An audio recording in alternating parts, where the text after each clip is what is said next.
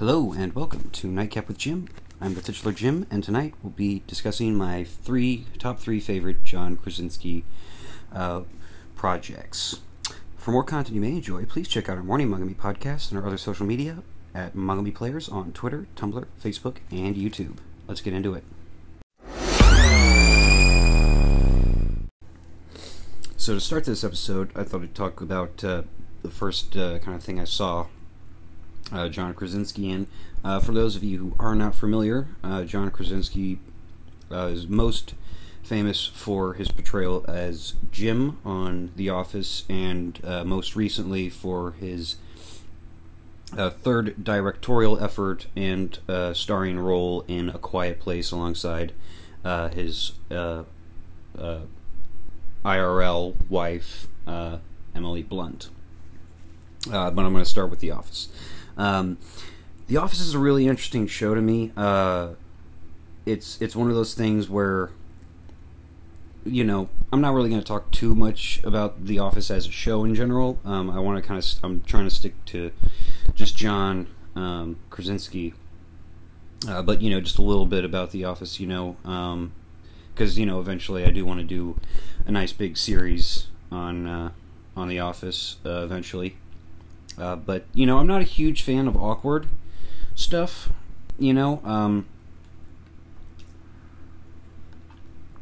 like in the movies or the TV shows or whatever, where the pretty girl, waves, and then you see the nerdy kid or whatever, the outcast or the loner dude, and he's like, oh, is she waving to me?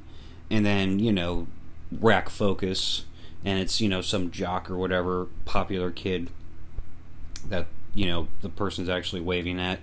And it's just like, ugh, like, to me, those moments are, like, super cringeworthy, and I'm just like, ugh, yuck.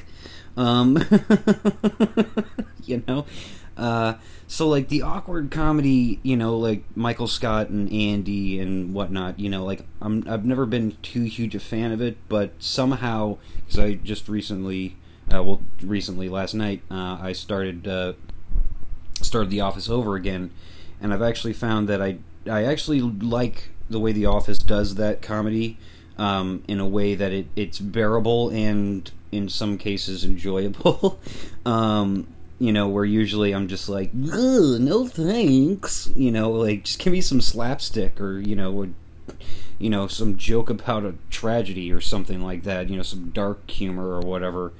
I go more for pretty much every other type of comedy, besides awkward moments. So Jim has always been my favorite part of the show, I just love what John Krasinski does with the character. I love the pranks. The pranks are my favorite part of the show. Jim pranking Dwight all the time. Actually, very frequently I will go, on YouTube, or if I'm scrolling through Facebook or whatever, and I'll see, if I'm on Facebook, see a post for The Office, and, scroll through, and whenever I come across, the compilation videos of Jim's pranks, I watch them every time, I share them every time, because I just never honestly get tired of them, especially, like Asian Jim, that is just gold. The quad desk is amazing. Oh god, what else is there? The Jell-O one, I think, is kind of low-hanging fruit, but, classics are classics, But then also, I just love that dynamic between Jim and Dwight, how over the years they do actually become really good friends, which is, a really cool and interesting arc for both of them, especially when you get towards the end of the series, and, Dwight asks Jim to be his best man at his wedding. And, that's just so sweet to me that these two guys who, at least Dwight, he's not a big fan of Jim. I think most of the time Dwight's just like, whatever. But when Jim does something, then Dwight is just like, then it gets his dander up, ruffles his feathers. But, once they go on and on, I just love that dynamic, how they, become these like actually pretty cool friends. You know, and it's interesting too, like just how Jim, his story goes.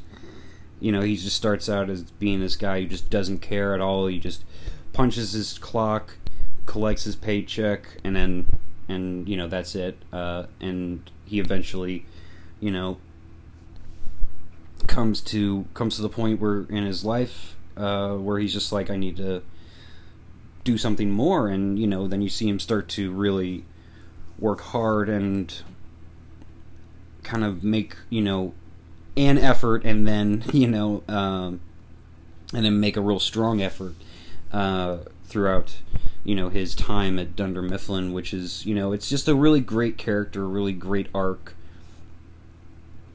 really great arcs and storylines and plots and everything like that. You know, it's just a fun character. It's just a really, really great character, you know. And then the Jim and Pam relationship, you know, that's just great. Just, you know, it's one of those classic relationships in a series, you know, that you know, does so much. There's so much evolution involved in it, and it just, you know, it makes something more. You know, it makes something more like what, you know, like kind of what life is like. You know, because that's how life goes. You know, you start at this place, and then you're in this place, and then, you know, depending on what you do, you either go to the, you know, you go down road A or road B or whatever, and, you know, eventually wind up wherever you wind up. So that's one of the things I do enjoy very much about The Office, is how the show changes so drastically over time. It doesn't seem like it's very big, huge, drastic changes for the most part, but when you compare episode 1 to, you know, the pilot episode to the series finale, it's just, you know, it's like so much has changed, you know. But then, you know, comparing the pilot to the finale at the same time, it's like things, you know, have kind of stayed the same as well. But if you go from like the pilot to, say, the episode, the search committee episodes, the 2-part search committee episode, after Michael has left, then it's just wildly different, you know. And then when James Spader comes in as Robert California, and, you know, and this stuff and that stuff, it just totally changes up the whole game, which is, you know, which is great, because that's what a good TV show does. And a good TV show has these great characters that inhabit it, like Jim.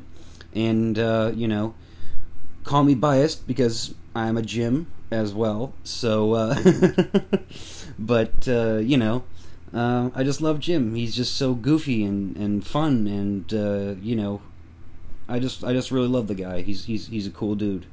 He's a good egg.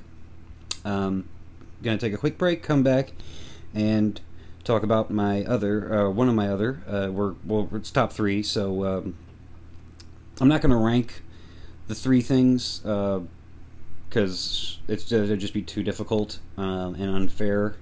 But anyway, taking a quick break, coming back, more John Krasinski. Stay tuned.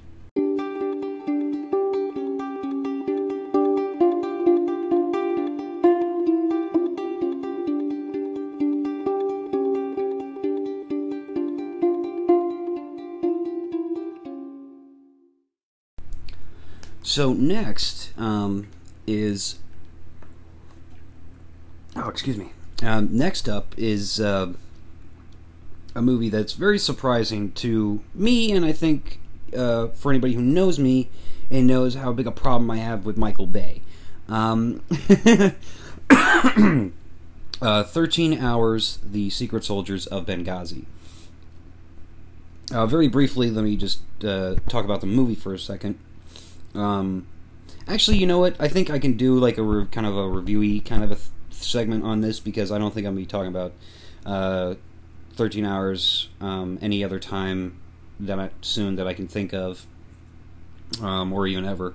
But I do want to talk about it. So I guess I'll talk about this. I'll talk about the actual movie as well as John Krasinski's stuff in it. I just really, really dig this movie. Now, Michael Bay, I've got a huge problem with especially when it comes to like the Transformer movies, Pearl Harbor. You know, I just get very frustrated, especially the previous to the Mark Wahlberg Transformers movies, because there are certain parts that are just like completely incoherent. I've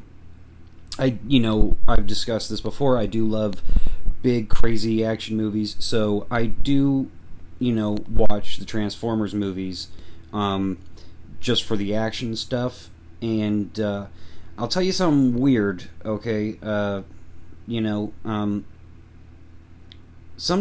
just some things about some, like different times when I've watched them where I've liked them more than in this other situation that I watched them in. I don't know what that's about, but there's just this stuff that Michael Bay does sometimes that's just so what is going on? I have no idea. The Last Night, Transformers: The Last Night, there's all these aspect ratio changes, and they're so unnecessary, and just like, why? Michael Bay has got this weird mind where he does things, and I don't think he thinks them through, because I've never seen any other filmmaker do these wild aspect ratio changes. Now, if you don't know what aspect ratio is, all right, what I'm talking about is it's the type of lens that you're using, the format of the camera, the format of the film. So, if you're using 30 millimeter film stock, or if you're going digital, what lenses you're using. So basically, if you picture what widescreen looks like, you have the two black bars on the top and the bottom, and the picture extends out to the full length that the image is captured through the lens of the camera. And how big those black bars are can change depending on what aspect ratio you're using. So you might have an image that's a little bit thinner or wider. So those black bars can extend or recede. So, just this kind of crazy stuff. But 13 Hours is one of the rare Michael Bay movies that cuts through all that Michael Bay nonsense that he does sometimes, and actually produces what I think is a very excellent war film, one of my favorite war films of all time. Now, if you don't know what the story is, I'll break it down for you real briefly. A couple years ago, in Libya, Benghazi to be specific, they had overthrown Gaddafi, whatever, however you say it. So the city and the country were in this state of flux, this transitional period where it was kind of chaotic and messed up, and the United States didn't really have any kind of presence there outside of a diplomatic outpost, which is pretty much exactly what it sounds. It's an outpost, but for diplomatic use. So it's not defended like a United States embassy is. So, and United States embassies are guarded by Marines, fully staffed and stocked to be able to defend themselves in the event of attack. Whereas diplomatic outpost is very low key. You'll have local security, and you'll have a couple of security guards, bodyguards. So maybe they're Secret Service, maybe they're contractors, maybe they're whatever. And then a mile or so down the road from this diplomatic outpost was a CIA outpost, which was staffed with a bunch of spooks, CIA guys, and 6 independent contractors from a group called GRS. And so these guys, they're there to do what they do, and they're all ex-military, a couple of Marines, one Ranger, and then a couple of Navy SEALs. Now, John Krasinski gets to play one of these Navy SEALs, and seeing him go from playing Jim in The Office to rocking an M4 assault rifle and blowing people's heads off, in this epic battle, is kind of, it's actually not that jarring, I mean, it is, but it isn't, and I mean, that's the interesting thing about this movie is there are actually 3 Office alums that have prominent roles in the film. So the CIA boss is played by I forget the actor's name. I apologize, I'm blanking here, and I forget the other guy's name too. But he's the dude that played Pam's fiance before her and Jim got together. And so so that's just like interesting casting choices to say the least. But then you also have, oh my God, James Badge Dale. There we go, got that one, and he plays the team leader of the 6 contractors, named Tyrone or Roan. Max Martini, who plays one of the Marines, and Pablo Schreiber, who plays the ex-Army Ranger guy, and I forget the other guy's name as well. My bad. I kind of just retroactively decided while I was talking to decide to actually talk about this movie. So apologies.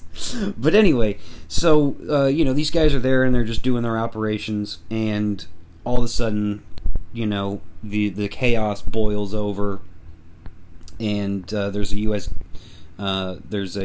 Diplomat staying at the outpost with his security team, and 17th February, which are this local militia, and they're providing security. They, as any local militia are wont to do, not necessarily the best fighters. They're passionate about their country and wanting to help and to do something. But the fact of the matter is, a lot of these guys don't have many military training. They're not necessarily they're not necessarily up to speed in terms of weapon handling and tactics. And in some cases, they have a couple of bullets in their pocket. Maybe half a magazine in their AK-47 or whatever, because they're just not equipped to fight like a official military outfit.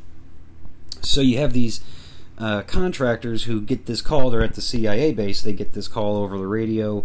We need help. So they rock off against orders, from what they say, their account of it. And I mean, I don't know. I think I'll take the word of a Navy SEAL and a Marine, a couple Marines, and an Army Ranger over the word of a CIA boss any day of the week.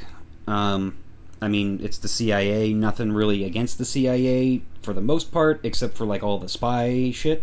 I'm not a real big fan of mass surveillance, but that's CIA and NSA. But anyway, but so I mean, there's the spies. They lie for a living. So it's like I think let's listen to the guys whose job is to shoot people, not to lie to people. So anyway, so they get the call. They gotta go, and so they go, and stuff hits the fan. It just devolves into this 13-hour gun battle. Sometimes running gun battle, sometimes driving gun battle. Through the city.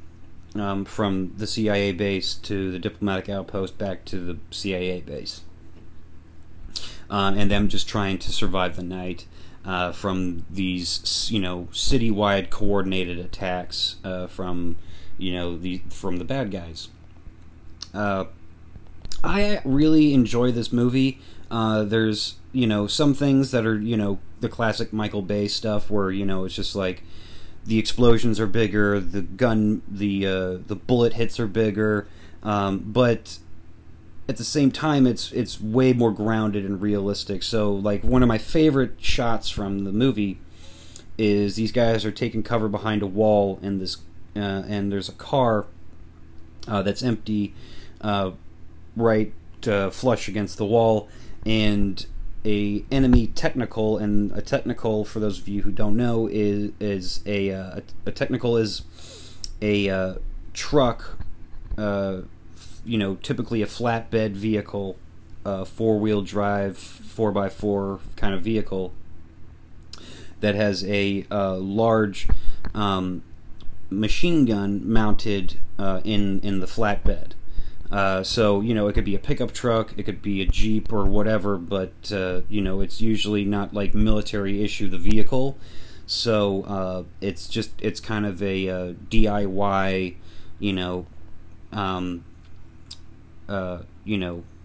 super glue and string kind of a job, just very, it's just them, just DIY, like I said. So, and this machine gun starts shooting away, and they're aiming, I guess, for the car, because that's what they hit, and the car crumples into itself, as it would with a weapon with this high of a caliber bullet striking it over and over again, because it just disintegrates the material. And the same thing happens in this other shot where these guys are, running across this courtyard area.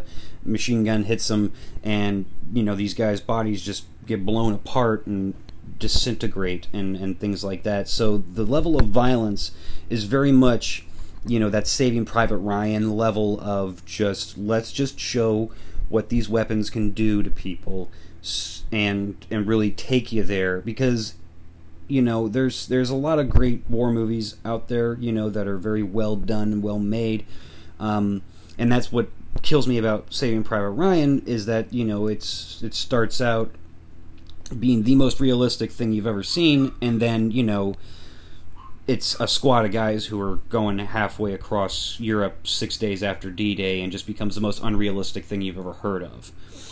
But the violence, as I've always said, and I will continue to say, the violence in Private Ryan is top-notch in terms of just not compromising what war actually looks like.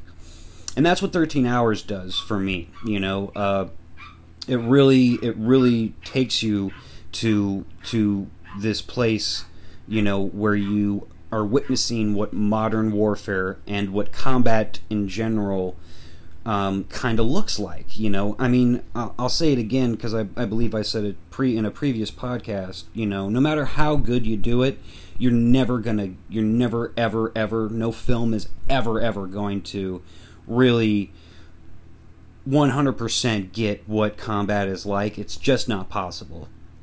But you can get as close as you can get, and this is one of those movies that aspires to do that. And one of the ways you do that is through showing this extreme violence, this extreme level of violence, and I think that's appropriate and necessary, and I think it's something that needs to be done if you're making a war film. Oh my God, excuse me, that came out of nowhere. I think it's you have to do that if you're telling a story like this, where it's combat, it's war, it's a battle. Because if you're not, I feel like, especially if it's a true story, I feel like you're doing a disservice to, the men and women who fight and die in these circumstances. I feel like if you're telling these kinds of stories, you have an obligation to not only the armed services, but also to civilians and the people that are just living in these places that experience this kind of violence. You need to tell their stories, you need to tell it right, and if you can do that, then I feel like you're doing something right. You're doing a good thing, for people, by letting people who aren't in these situations come in and be able to experience them in some way, shape, or form, and in some way take them there, so that there's some sort of an understanding that this is messed up stuff. War is not cool. It's it's messy, it's dirty, it's violent, it's gritty, it's bloody, it's gory. And when you take that out of a movie or a TV show, you're sapping out this emotional experience that you're gonna get from the film, but then you're also gonna get, the crazy people who are like filled with bloodlust over it and just like, yeah, take out them, insert Middle Eastern derogatory term. You know what I mean? And that's a shame, but that's the risk you take when you're making a story like this. The same thing could happen to Private Ryan. You'd be like, yeah, take out them Nazis, woohoo! But you're always going to have some stuff like that, but you can decrease the amount of that with the style and the manner in which you portray it. Now, to finally talk about Jim Krasinski in the film, John Krasinski, excuse me, John Krasinski, he's great, man. I mean, he just gives this really amazing performance that's, very,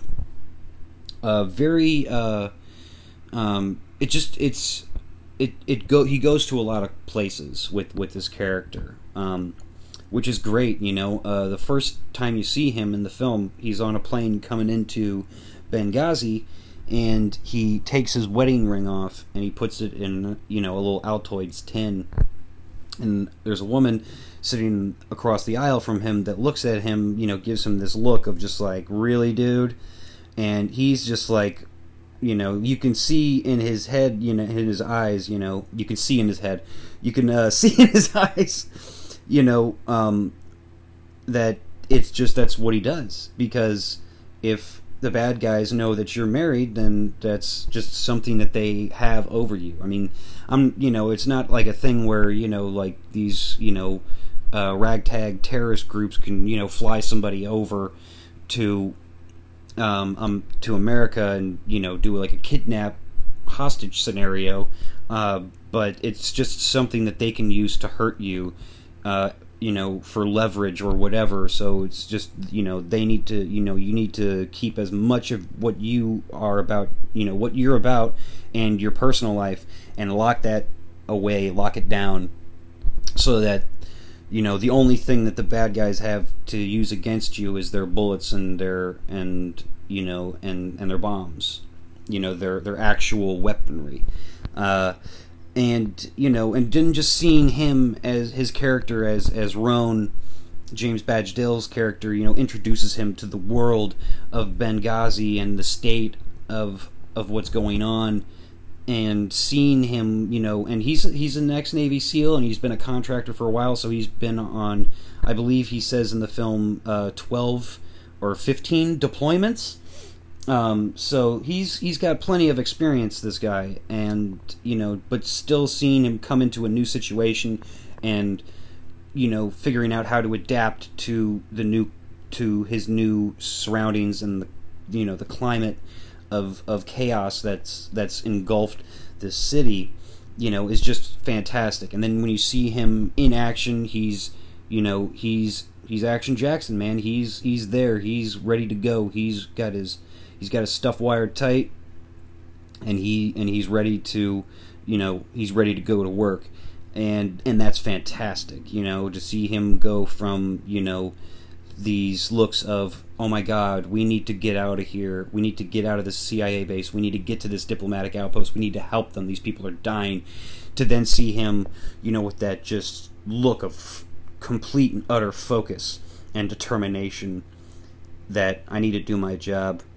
Bam, bam, bam, bam, bam, target down, bam, bam, target down, bam, bam, bam, target down, and just go to work. And it's just fantastic what John Krasinski does. I mean, all the performances I think are amazing in this film, but John Krasinski especially, I think, excels, because he is the lead actor. He's number one on the call sheet, and so that when you're, even though it's ensemble, he still is, kind of, his character is the lead character. He's the one that we spend the most time with, and that means that he's there almost every day, And so, you know, he's definitely the kind of an actor that when he walks onto a set, he's you know, totally willing to have a good time, but at the same time, it's professional. It's, you know, let's have a good time, but let's get our work done. So it's fantastic. It's absolutely fantastic to watch him in this film. You know, I mean, there are some things, you know, here and there, like I said, like there's some sparkly, you know, gunshots and stuff like that, like bullet hits and whatnot, but that's just typical Michael Bay kind of stuff, just like exaggeration a little bit. But for the most part, he tones down the exaggerated nonsense, and grounds it. So, you know, overall, I think this movie is a very fantastic film. You know, obviously not everybody's going to agree with me, but, you know, that's just how it is. Everybody's got their own opinions, and that's what's great about, you know, the world, is that, you know, we have our differences, and we're not all the same. We don't all think the same way, and that's a good thing, you know. So anyway, quick break, and we'll be back to talk about A Quiet Place, which is going to be cool. So stay tuned for that.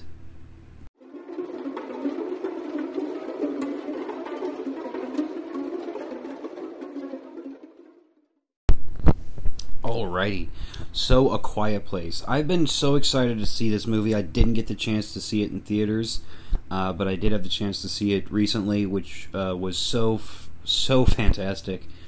I really enjoyed this movie so much, I can't tell you.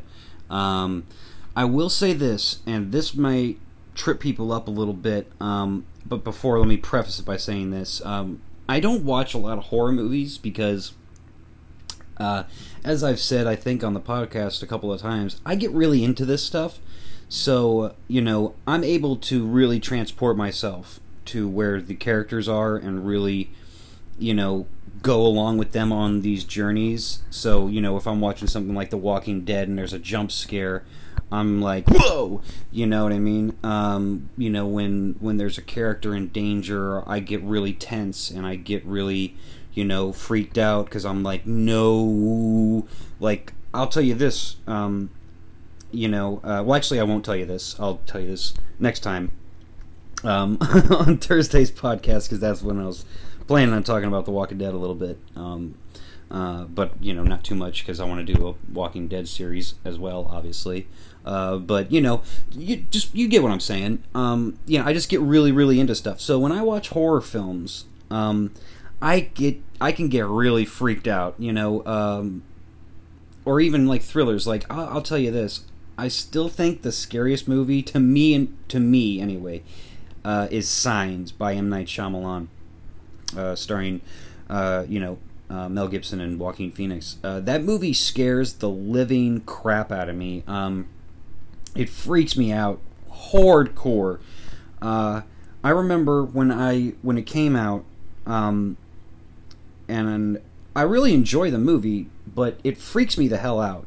And so I remember the only like day I felt safe for like a month after I'd seen the movie was this day, and I was in high school at the time. I was walking to school, and it was just huge torrential downpour of rain, just pissing rain. And that was the only time, the only day, you know, in the month after I'd seen the film, you know, that I had felt safe. Every other, you know, every night I was freaking out, you know, whenever I heard, like, you know, the house settle or creak or whatever, you know, just heard some sort of, you know, I was just like, what, no. And I'm from Missouri, and I don't know what you know about Midwesterners, but we like our pocket knives and knives in general. So, you know, you'll see, you won't see them, but, you know, a lot of us out here, we carry knives with us, you know, and so, you know, I made sure to always have my, you know, my pocket knife on me. You know, just because I was so freaked out about it, you know. It's like, I mean, what am I going to do if an alien can, you know, chameleon their skin attack me, you know. So I also had water with me wherever I went. just in case. But this movie, even though everybody says this movie scared the crap out of them, it wasn't that bad for me. I don't know what that is, because I think everything about it is awesome and amazing. I just love everything about it. The performances are exceptionally good. I mean, amazing. Like how the whole movie almost, there's like maybe like 5-10 lines of dialogue in the whole thing. So like it's all quiet and just with sign language. And that's amazing. I loved that so much. I can't even tell you. I can't even really express it, how great it was to see, almost an entire movie, 95% of a movie be, performed with sign language. So cool, because I'm infatuated with sign language. I think it's so amazing. And it's one of those things that I desperately want to learn, like Japanese or, Mandarin and Cantonese and, stuff like that, Spanish or whatever. I just love it so much, and to see it on full display in a movie, and then to have, I forget her name, but the actress who plays the daughter, she's just amazing. I mean, what a performance by this young lady. Absolutely blows me away. Just blew me away. These performances, because they're fantastic. John Krasinski, Emily Blunt, and then the two kids. They're just phenomenally, amazingly good. But yeah, the weird thing is, it really didn't scare the crap out of me like most horror films will do. I don't know what it was, and here's the thing: I was watching it, and I watched it outside. I had my laptop outside, chilling out, at night, and with the exception of a street light, through the trees, and the light from my computer screen, it was pitch black, and that's perfect scare the crap out of Jim circumstance, situation. But this one actually didn't do it. I definitely felt the terror and the tension in those moments, but afterwards I was fine. I was definitely scared in the moment, but afterwards I was because usually afterwards that's the scary stuff. I mean, so Heath, the other night we were talking, like a week and a half, 2 weeks ago or whatever, and he told me this, story of this ghost story that happened to him and a couple of his friends, and he got halfway through the story, and I was sitting outside at night, pitch black except for my computer screen, and I was already getting scared silly, and I was stop the story, but he just kept telling the story, and so for an hour and a half, 2 hours after he told me this story, I was just freaking the F out, looking around every minute or two, just checking, utilizing my peripheral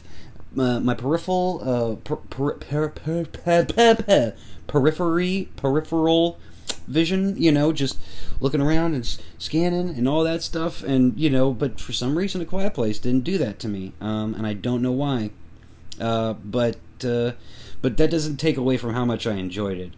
It was just so good, and I don't want to talk too much about it because I don't want to. Again, I try not to do spoiler casts as much as possible, unless it's something I need to talk about and get out of my head. But I don't want to do that with A Quiet Place, so I'll just kind of leave it at that. That it was just so good. It was just amazing. John Krasinski, what a talented guy, because I mean this is the John Krasinski episode of Nightcap with Jim, so I definitely have to talk about how amazing I think John Krasinski is. He's just so talented. so amazing. You know, I mean, the guy can act.